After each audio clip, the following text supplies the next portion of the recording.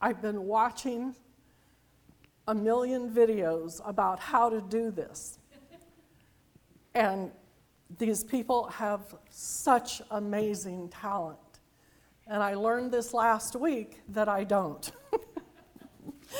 Because a lady gave me some odds and ends, vases and candle holders and things, and I thought, well, because Audrey asked me about this, if it would be okay to do this, and I said it would be phenomenal, it would be great, because I talk about what I've seen all the time.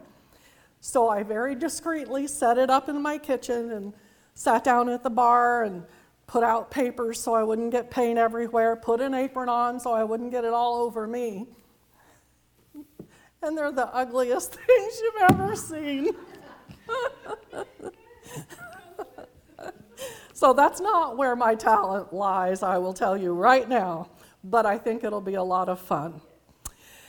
And I also want to say that if I didn't say one more word this morning, you will have heard everything that is in here already. Unbelievable set of songs, set of the Holy Spirit among us, the words that came from the Lord. Oh my goodness, what a message. But I do have a message I want to bring this morning, and I won't hold you very long so we can get to the business at hand. I'm going to be speaking from two passages of Scripture. And in a few minutes, we're going to go to Luke chapter 17. But first, we're going to go to Leviticus chapter 14. And I'm not going to read all of it. I'm just going to refer to it and recite it. But you can follow along in Leviticus 14 if you'd like to. And Father, I just ask your magnificent presence on this portion of our service, as well as what you've poured upon us, Lord, before now. In Jesus' name, amen. So, in Leviticus chapter 14, this is literally the premier leper cleansing chapter of the Old Testament. It deals with God's instructions to Israel and to the priest for how to deal with leprosy. First of all, the leper had to be removed from his town or socially distanced. He was outcast, and the priest had to make a journey out of the town to the outskirts, wherever the leper happened to be, in order to perform his duties as a priest for the cleansing of the leper. First, he would take 2 clean birds, one that was slain as a sacrifice, and the other one was to be kept alive and would be released at the end of the first portion of the cleansing ritual. The leper had to be virtually stripped of his identifying features. He had to shave off all of his hair, all of his beard, even his eyebrows had to go. He couldn't enter his own tent for at least 7 days, and he had to strip off all of his clothing and wash them under running water and wash himself to cleanse himself. On the 8th day of the ritual of the cleansing process, the priest was to take the leper back to town, to the door of the tabernacle. And the priest shall take 2 spotless male lambs and 1 spotless female lamb for the trespass offering. And he would take the flour and the oil for the wave offering and the anointing before the Lord. And at the door of the tabernacle, the priest would slay one of the male lambs and offer it before the Lord for the trespass offering. And then he would wave the flour and the oil before the Lord as the wave offering. Verse 13 says, "And the lamb shall be the offering for sin, for the sin of leprosy, and it is most holy. And then the priest shall take some of the blood of the trespass offering of that spotless lamb, and he shall apply it to his right ear, his right thumb, and his right big toe. And then he'll apply the oil. He pours it in his hand first, and he sprinkles it 7 times over the leper. And then he pours the remainder of it from his head down to his toes for the cleansing." And during this process, the priest is making atonement for the leper. That's his job. Then he'll take the second lamb and he'll put it upon the fire for the burnt offering. And then in chapter 14, verse 20, it says, "And the priest shall offer the burnt offering and the meat offering upon the altar, and the priest shall make an atonement for him, and he shall be clean." Just after this account, it says that if a man is poor and he cannot afford the spotless lamb, he can't afford the expensive birds, or the flour and the oil for the wave offering and the anointing, God made another way for him. He can offer less than the expensive things that were required and still be pronounced clean. Look at verse 31 and 32. Even such as he is able to get, whatever he can muster up, the one for the sin offering and the other for the burnt offering and the meat offering. And the priest shall make an atonement for him that is to be cleansed before the Lord. This is the law of him in whom is the plague of leprosy, whose hand is not able to get that which pertaineth to his cleansing. Even though the leper has no wealth, no power, no purchasing power, God made a way for him to be cleansed anyway. What a beautiful analogy. Oh, I'm just so moved and thankful for this grace and mercy that Father God made a way even when we are unable to get that which pertaineth to our own cleansing. Through his mercy, he made a way for us to be clean anyway. We can bring whatever we have, our worldly dulled senses, whatever it is, and he will cleanse. We see the beauty and the symbolism here that the loving Father provided us the perfect, spotless lamb, and we didn't have to pay for it. That once and for all sacrifice. But after all, leprosy was both a spiritual and a physical disease. And the sacrifice that God prepared covered both. Just like we heard in the words this morning, bring it all, not just sin, but all of it.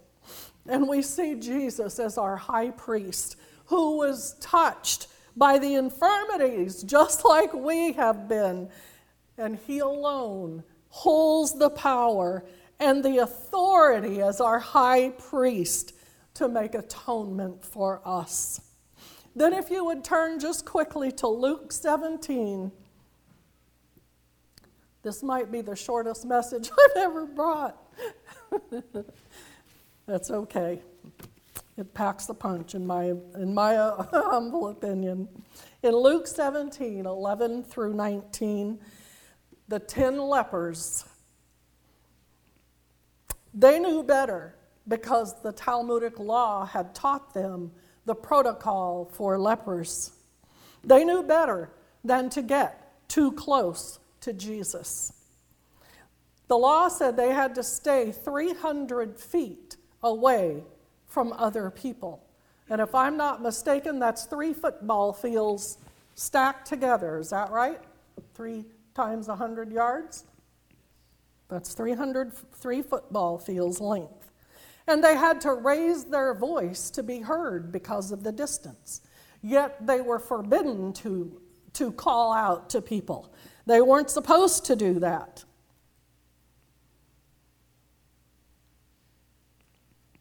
But in order to be heard, they shouted. This one said, "Jesus, Master, have mercy on us." You know, I believe in my heart that even if they hadn't raised their voice, if they had whispered, Jesus would have heard their cry. And they said, "Master, have mercy on us." You know what Jesus said? He gave them a command. He didn't respond in any way other than saying, "Go, show yourselves to the priest." And it came to pass that as they went, they were healed. They obeyed the command, the simple word of the Lord. Verse 15 says, "And of them, when he saw that he was healed, he turned back. And with a loud voice, now he's clean. He doesn't have to stay 300 yards away. He can call out to the master. And he gave him praise and he glorified God. And it says in verse 16 that he fell down on his face at his feet, giving him thanks. And he was a Samaritan. Do you see that? And Jesus commented that none of the others, save this stranger, the Samaritan, the outcast, the dregs of society, if you will, he's the only one that turned back and said, "Thank you. I appreciate what you've done for me. I needed your mercy and you gave it to me in my time of need." He was no longer an outcast, neither socially nor physically, because he was cleansed. In Exodus 16:2, the Bible says that the whole congregation of Israel murmured against Moses and Aaron in the wilderness.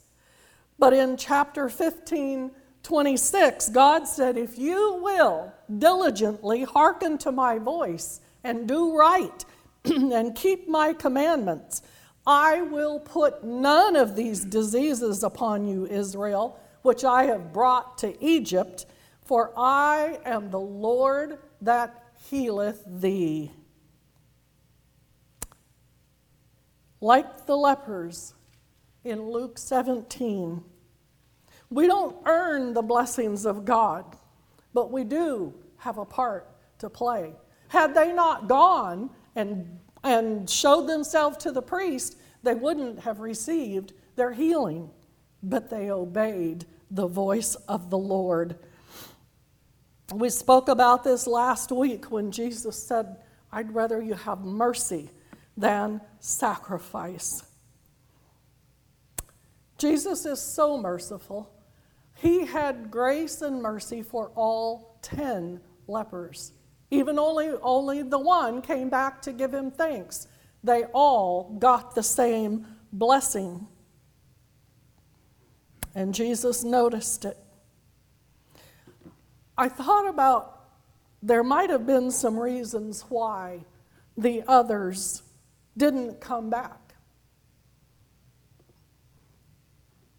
Reasons that we might find all too familiar to us in our feeble human thinking patterns.